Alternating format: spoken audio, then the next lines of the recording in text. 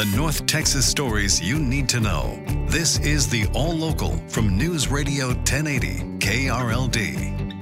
It's that time of year again. Kids are heading back to school, and in Dallas this morning, the mayor is making sure they don't show up empty-handed. KRLD's Bailey Friday has the latest on the mayor's back-to-school fair. The 26th annual Mayor's Back to School Fair is kicking off this morning in Fair Park. This is the first time the fair is being held in person since 2019, before the pandemic. Technically, the event was held over the past few years, but it was drive-through only. Today's event will provide Dallas students with essential school supplies as well as valuable resources. Registration is required. Bailey Friday, News Radio 1080 KRLD. It's tax-free weekend, so Texans can save the sales tax on a ton of back-to-school items, and small businesses across the state are hoping shoppers will spend some of their money with them. A survey by the National Federation of Independent Business shows 61% of small business owners expect the economy to get worse over the next 6 months, not better. They're not optimistic right now. They're scared. They're uncertain.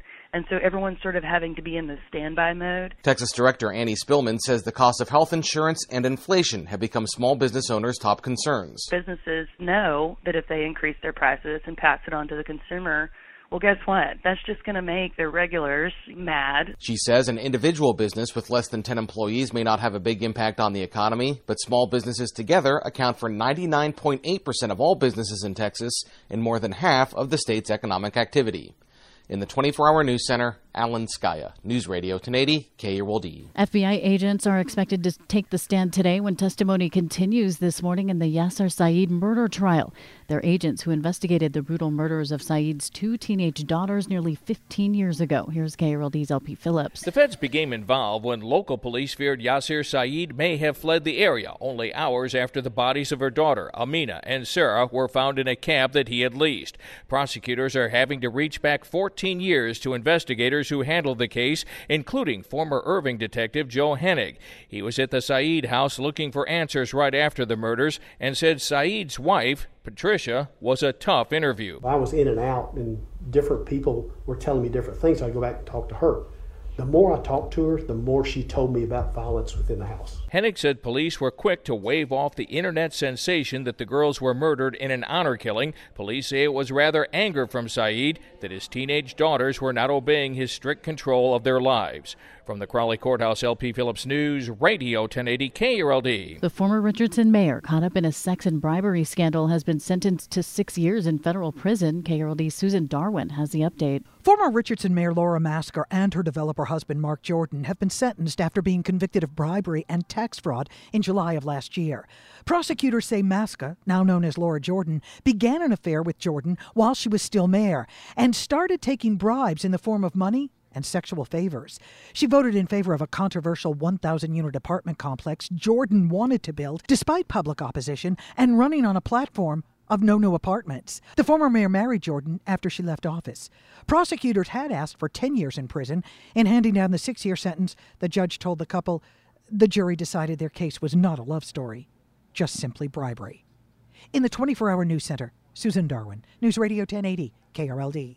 It wasn't their typical day on duty, but first responders in Watauga pulled together this week to save a woman's life. KRLD's Andrew Greenstein has that story. Watauga police got a call this week about a woman causing a disturbance inside a business at the corner of Watauga Boulevard and Bonnie Drive. Sergeant Danielle Bannock says when they arrived, they found the woman not inside the business, but rather on top of it, as in on the roof. They tried speaking with her for several minutes from the ground and then were able to get up onto the roof with her. Tarrant County Sheriff's deputies were driving by, noticed what was unfolding, and jumped in to help.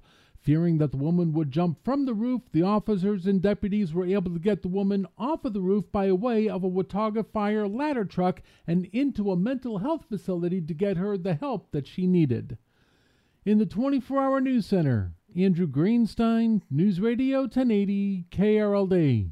18 wildfires remain active in Texas this morning, but fire crews are finally getting a handle on many of them. Here's KRLD's Kurt Lewis. The newest is that Hall County Westell fire. It's 200 acres, about 75% contained.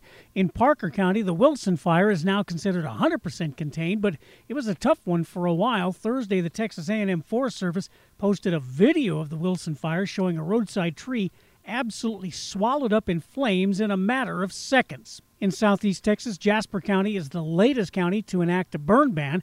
Out of Texas' 254 counties, only 29 do not have burn bans in place. The Forest Service's weekend forecast shows moderate to very high fire danger in every corner of Texas, with the exception of a few coastal counties at Sabine Pass and between Port Aransas and Port O'Connor. In the 24-hour news center, Kurt Lewis, News Radio 1080, KRLD. The All Local is updated 3 times a day. For the latest news, traffic, and weather, listen to News Radio 1080 KRLD. Visit KRLD.com, download the Odyssey app, or ask your smart speaker to play 1080 KRLD.